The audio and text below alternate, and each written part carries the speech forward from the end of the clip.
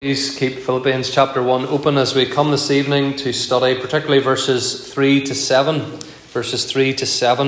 of the chapter. And our theme this evening, and God willing next Lord's Day evening as well, is the theme of joyful prayer.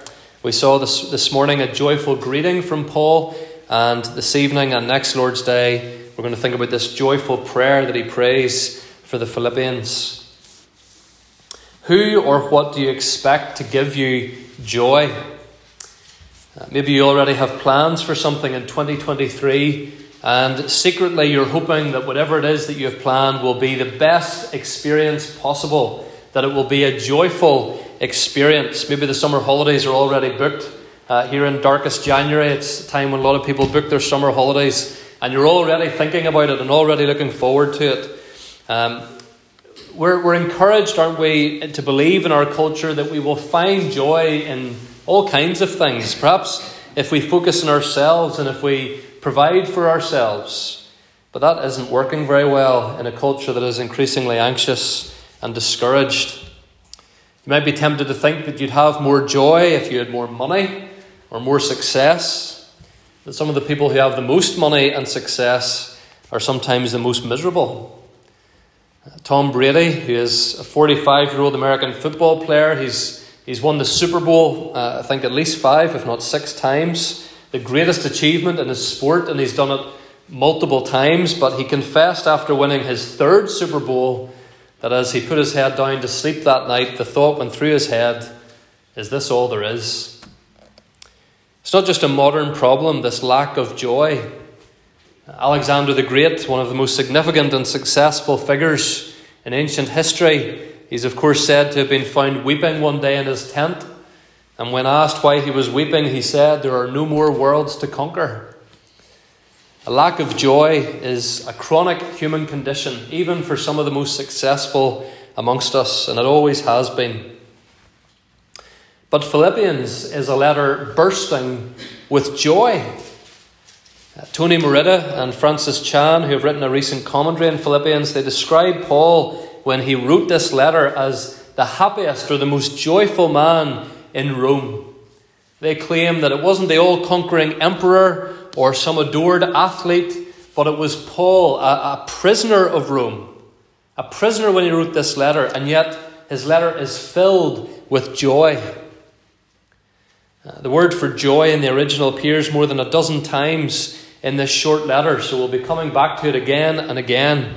But as we look at Paul's prayer for the Philippians tonight, we see that in particular his joy came from his relationship with Christ and his relationship with Christ's church. In particular, in this instance, the church in Philippi. Paul loved his Saviour, of course, and he loved every single member of the Philippian church. He was their founding pastor. He was personally invested in them. And it's his relationship with these people that gave Paul such joy. He says in verse 2, "I am always making my prayer with joy." This is a joyful prayer. And so we want to explore this more as we look at Paul's prayer over the next 2 Lord's Day evenings. And so we'll not get through the whole prayer this evening. We're going to look just at verses 3 to 7.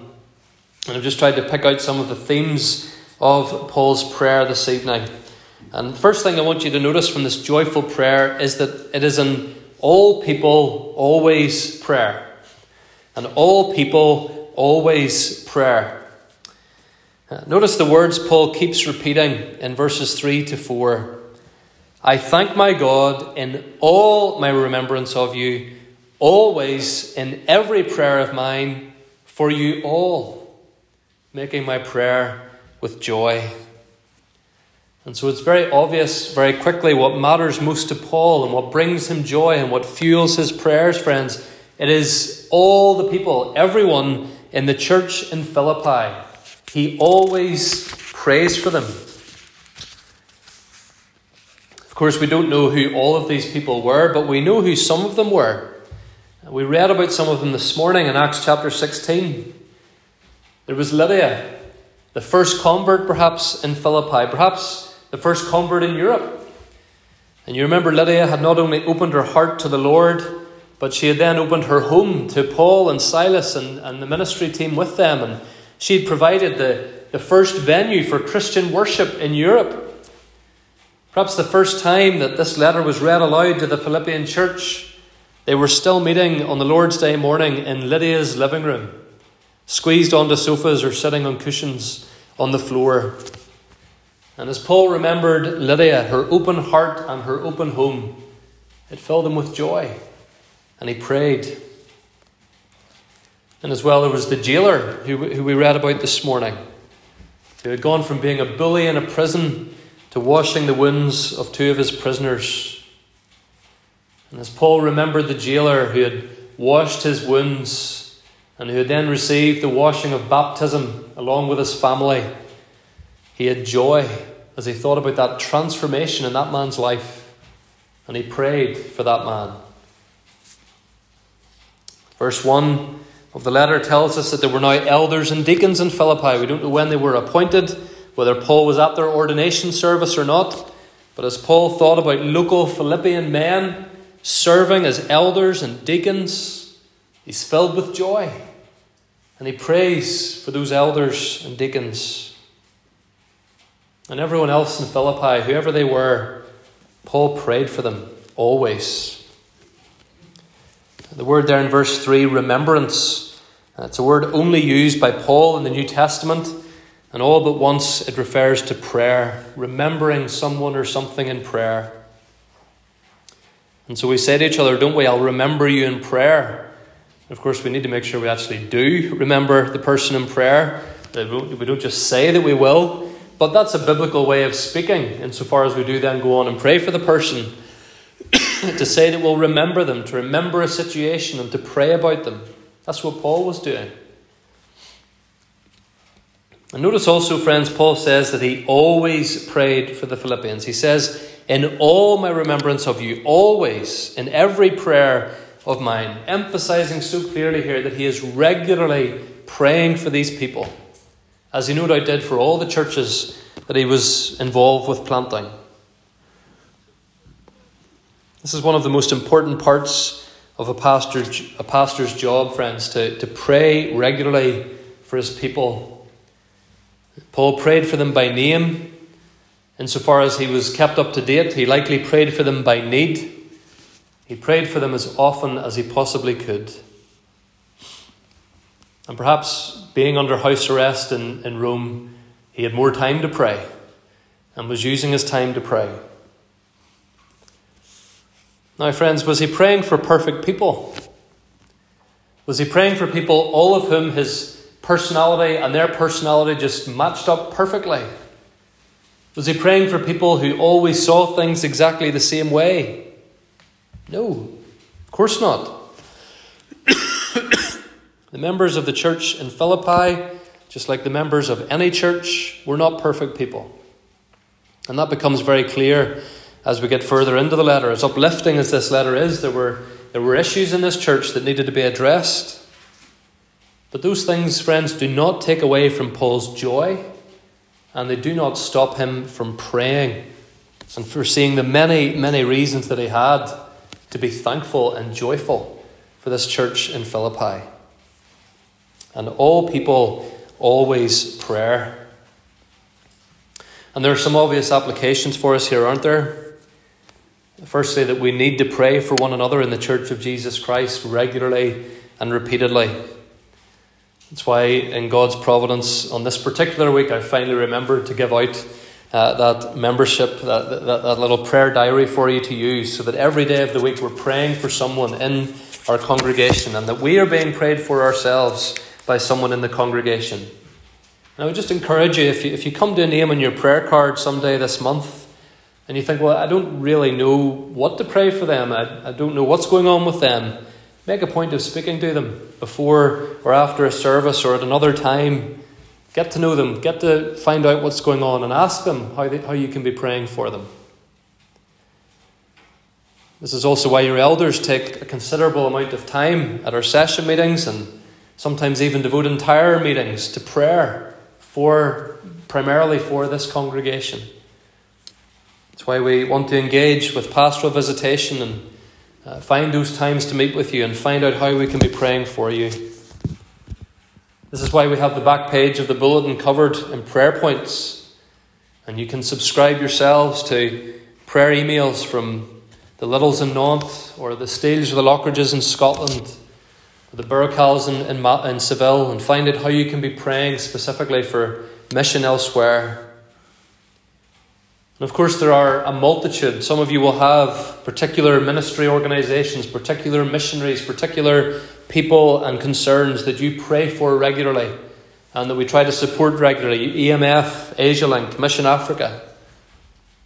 And friends, in praying for them, we're making joyful investments in the kingdom of Jesus Christ. We're engaging in supernatural help for them. We are praying to God Almighty, who holds the universe in his hand, and yet in his sovereign, perfect plans for the church and the world includes space for our prayers. Isn't that an amazing thing? And then the other obvious lesson as we think about Paul's all people always prayer is that we should be praying, not criticizing. We should be praying, not criticizing. There is a time and a place for constructive criticism in church life. There is even a time, if needed, for stern rebuke. But far too often, friends, our criticism isn't constructive. It's exaggerated, it's selfish, it's hypocritical, it's gossip, it's disgusting. Most of us have been guilty of it from time to time. Barely out of the car park perhaps and complaining. Did you hear what she said? Can you believe what he's done? Friends, we should quit complaining and start praying for one another.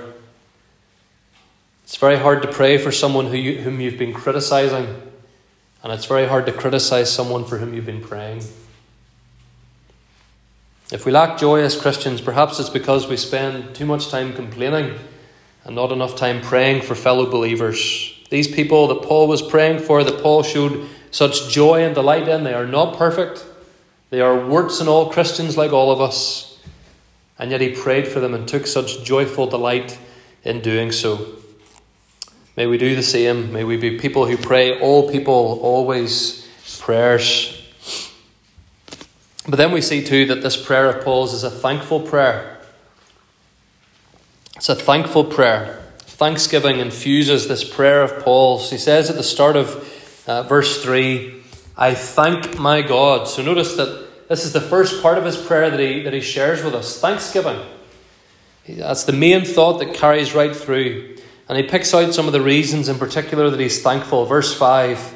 He's thankful, he says in verse 5, because of your partnership in the gospel from the first day until now. Wonderful, wonderful words from Paul there. Paul, you remember, is the last apostle sent out personally by the risen Lord Jesus. Such an important office that he carried. Such an important life that he led, planting churches, travelling around, preaching. And yet he says to these ordinary men and women in the church in Philippi, you are my partners in gospel ministry. And we sometimes, I've said this before, I'll say it again, I'm thankful for the appreciation and the respect and the love and the support that is shown to preachers of the gospel in our denomination. But friends, we all have our part to play in the proclamation of the gospel. We are to be gospel partners together. The church is men and women with all kinds of gifts, with all kinds of jobs, serving the Lord Jesus Christ together. And it wasn't that once Paul left Philippi, the church in Philippi forgot all about him. No, the Philippians had committed themselves to long-term gospel partnership with Paul. Long-term gospel partnership. How had they done that? If they are in Philippi and Paul is in prison or travelling or wherever he is. Well, the word Paul uses there for partnership, it's the Greek word from which we often use the English translation fellowship. It's the same word, fellowship or partnership. And fellowship really has to do with commitment. It's the Greek word, there's not really one English word that fully captures it, but it really has to do with a commitment to another person or to other people. D.A. Carson says that in the culture at that time, if Harry and John bought a boat to start a fishing business together, they entered into a fellowship. They were committed to the venture together. One could not carry on in that venture without the other. They were dependent upon and responsible for one another. And from what Paul says, both in this letter and elsewhere, it seems that the main ways in which the Philippian church partnered with Paul, friends, were by a financial partnership and a friendship partnership. They partnered with him through finance and friendship. We read earlier from 2 Corinthians 8, text all about sacrificial giving. Paul challenging the Corinthians to give generously to the needs of the kingdom. And in spurring them on to do that, he tells them about the churches in Macedonia who have already been giving generously. He says in 2 Corinthians 8 about the churches in Macedonia, which included Philippi. He says, in a severe test of affliction, their abundance of joy, interesting choice of word, and their extreme poverty have overflowed in a wealth of generosity. Paul was involved at one stage in his life in gathering up a gift, a financial gift from Gentile churches for the church in Jerusalem. And he says that the churches in Macedonia gave not out of their riches, but out of their poverty. They found ways to be generous, even though they themselves were not necessarily well off at the time. And so, friends, the Philippian church, like other churches in the region, they were willing to give sacrificially to the financial needs of the wider church. But they also gave financially for the personal needs of Paul. He says in Philippians chapter 4, verse 14, if you want to look ahead to that, Philippians 4, verse 14, he says, "It was kind of you to share my trouble." It was kind of you to share my trouble. He says in verse 16, Philippians 4, verse 16, "Even in Thessalonica you sent me help once and again." He says in verse 18, "I have received full payment and more. I am well supplied, having received from Epaphroditus the gifts you sent." As soon as the Philippians had heard that Paul was in prison, they sent practical financial help via Epaphroditus. We'll see more of that later in the letter. And so, friends, without ever leaving Philippi, the Philippians have become gospel partners with Paul and with others by funding those who were preaching the gospel around the world. But as well as financial support, Paul had their friendship support. If you look at chapter 1 and verse 7. Chapter 1, verse 7, he says, "It is right for me to feel this way about you all because I hold you in my heart." Again, just notice in passing the great affection here. "I hold you in my heart, for you are all partakers with me of grace." And then notice this, "both in my imprisonment and in the defense and confirmation of the gospel." Paul mentions his imprisonment here. It was a very shameful thing in that culture to become a prisoner, to be locked away. Of course, there's still an element of shame to it today in many ways. It guaranteed to lose you some friends and respect if you end up in prison. But the Philippians did not turn their backs upon Paul when he was put in prison. They didn't wash their hands of him and say, "Right, well, we're having nothing more to do with him." They stood by him. And so Paul's joy, friends, shows itself in giving thanks for his friends, his gospel partners, who had not abandoned him when he needed them most.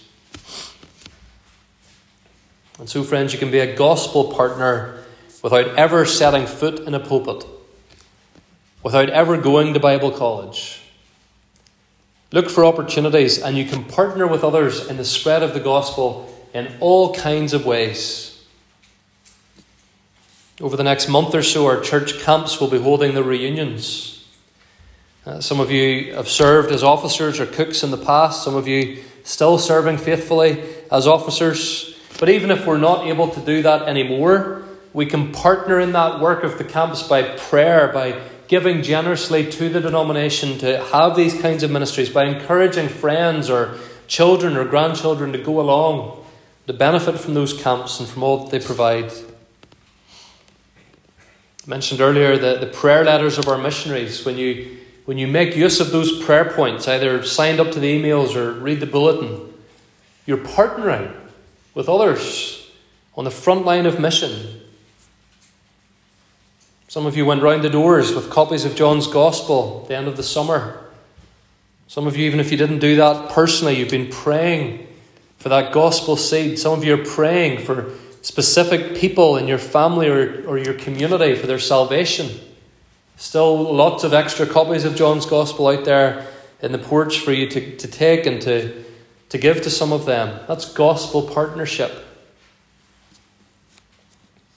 We give offerings, financial giving, not just for our own needs here in Dromore, but for the needs of the whole denomination, so that smaller congregations can keep going, so that churches can be planted, or that churches already planted can be maintained, so that new churches can be planted, so that a meeting house can be built in Nantes. This is all gospel partnership. And again, some of you will have your own ministries, your own missionaries that you know about and you support in your own ways. Friends, keep looking for opportunities to be a gospel partner. Young people, there's Go teams coming up in the summer, other mission teams you can be involved in. You can spend a week partnering with another church or with another ministry. All kinds of ways, friends. You can write an encouraging email to a missionary or a church planter, letting them know that you pray for them. And what does all of this lead to in our hearts? Joy. This is where you find joy. Not in binging TV, or getting hundreds of likes on TikTok, or working on your appearance, but in partnering together for the sake of the gospel. That's where joy will be found. The most joyful man in Rome in 60 AD was chained up under house arrest. But he was joyful because he had gospel partners providing for his needs, praying for his well-being, and he had reason to keep on praying for them and working for the advance of Christ's kingdom. And so he was thankful. And so in this joyful prayer, we see that it was an all people, always prayer. We see that it was a thankful prayer. And then thirdly and finally, we see that it was a confident prayer. A confident prayer, or a prayer prayed with assurance. Praying for each other, partnering together for the gospel. They can bring us joy, but let's face it, it's not always easy. And there's plenty of opportunity for discouragement to creep in. But here's the solid ground, friends. Here's the foundations upon which we can keep going. Here's our reason for hope. Look at verse 6. I am sure of this, that he who began a good work in you will bring it to completion at the day of Jesus Christ. What gives us more joy than anything else is knowing that if we're Christians, the work that God started in us, he will finish. He will bring us to that point of perfection and completion and resurrection at the day of Jesus Christ. God has started the work of making us spotless, blameless, pure. Do you realize that's what God is doing in your life, Christian? He is in the process of purifying you. That's perhaps one of the ways to understand the circumstances. We maybe sometimes can't fully understand some of the circumstances or the painful difficulties that we live with. But ultimately we know that God is perfecting us and purifying us for the day of Jesus Christ. And when God starts something, he always finishes it. And that gives Paul further reason for joy as he makes these prayers. He's off in prison in Rome. He can't see Lydia. He can't see the jailer. He can't see the elders and the deacons in Philippi. But he can pray for them, knowing that the work that God began in them through the ministry of Paul and others, he will finish. The word he uses there in verse 6, I am sure of this. The word sure there is emphatic in the original language. It means he's sure now and he always will be sure. Philippi was not a perfect church, but Paul was sure that they, like every other part of the church of Jesus Christ, one day would be. What made Paul so sure? Was it because he was the one who had planted this church? He thought, well, they got off to the best possible start. They had the best possible church planter on the job. Was he confident in how well he had preached to them? Was he confident because of some of the dramatic things that had happened when he began his ministry there? No, he was confident because the church, friends, is Christ's church.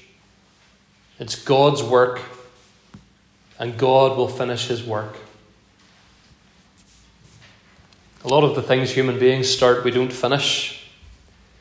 It's always a bit sad when you see a half-finished project, maybe a half-finished building. There's a lot of buildings in our town centre that look as if they're half done or half ruined. And it's always a bit sad to see that. The big sign says under construction, but it's been hanging there far longer than anybody ever thought it should be.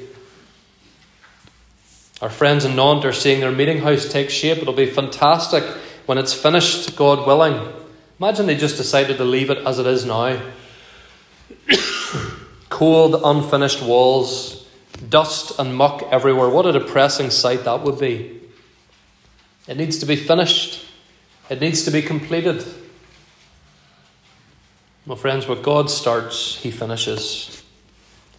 And that includes your sanctification and my sanctification. Sanctification, one of those big words that can sound a bit strange. Boys and girls, an easy way to remember what sanctification is. It's God making us the people we are meant to be. That's sanctification. God making us the people we are meant to be. It's God changing our hearts, renewing our minds, giving us desires for truth and holiness and him and his greatness. It's the process of making us more like Jesus by his word and by his Spirit. Paul says there in verse 6 that God will bring this work to completion when? At the day of Jesus Christ. The return of Jesus Christ is a big day for the church. It's the big day for the church. The Bible compares it to a wedding day, to a great feast of celebration. It's like a bride being made ready to be presented to her husband, and she removes every stain and wrinkle, and she presents herself beautiful and joyful in a dress of pure white, ready. And that will be the church on the day of Christ's return. As the Philippians dealt with division in the church, as the elders and deacons sought to pastor the church, as the members found ways to serve in the church, Paul says, press on with joy, because the day of Jesus is coming. And I am absolutely sure that God will have you ready and perfect on that day. And what Paul said of Philippi, friends, I can say of Drumore, and we can say of any congregation, that God will have us ready and perfect. We didn't become Christians by our own efforts. And we won't become healthier Christians by our own efforts. It's the work of God. And yes, of course, we need to persevere. And we need to fight temptation. And we need to grow in grace. And we'll see later in Philippians the sort of the tension between God being the one who does this, and yet we working along with him, Paul says. But friends, even the very desire to put sin to death, your desire to be reading God's word maybe 5 days a week this year, to read it in a year, your desire to advance your knowledge of God's truth, your desire to be that witness to your friends or neighbours, that in itself is evidence, that desire of God's Spirit in us, empowering us, helping us. That's why we can be sure that we'll make it to the end. Alec Matier says, salvation would be a wretchedly unsure thing if it had no other foundation than my having chosen Christ. If it was all down to me, think how insecure and worried I'd be, he says. But it's not down to me. He goes on, this assures us not only of the future outcome, but that in every experience of every day, in all things, God is putting what he calls the finishing touches on our salvation. God's putting the finishing touches on your salvation, dear friend. Remember that in whatever trials or difficulties or temptations we may face in the year ahead. Paul was assured about the Philippians' final destiny because he saw the evidence in them of God at work. They were gospel partners. They were funding the gospel. They were standing with Paul, unashamed, despite Paul's shameful circumstances. All of that, friends, is evidence of God at work. What about your life? What about mine? What about our church? Is there evidence in your life of someone saved by God's grace, as we thought about this morning? That you've confessed your sin to God, that your trust is in Jesus Christ and what He has done for us at the cross? That increasingly you just don't find joy in the things of the world. Yes, we enjoy the good things God has given us to a great degree. We're thankful for our food. We're thankful for clothing. We're thankful for rest and relaxation, for our homes, our work. But they're not where we look for joy. Increasingly, your joy comes from being a gospel partner, a prayer partner in the kingdom of God. Is that true of you? If it is, dear friend, be assured, despite those days of discouragement, despite those moments when we think I've failed in that again, what God has started in you, He will finish. If that's not a reason for joy, what is? And so, like Paul, may we pray always with thankfulness, confidence and joy as we continue partnering together for the name of Jesus Christ and His gospel. Amen.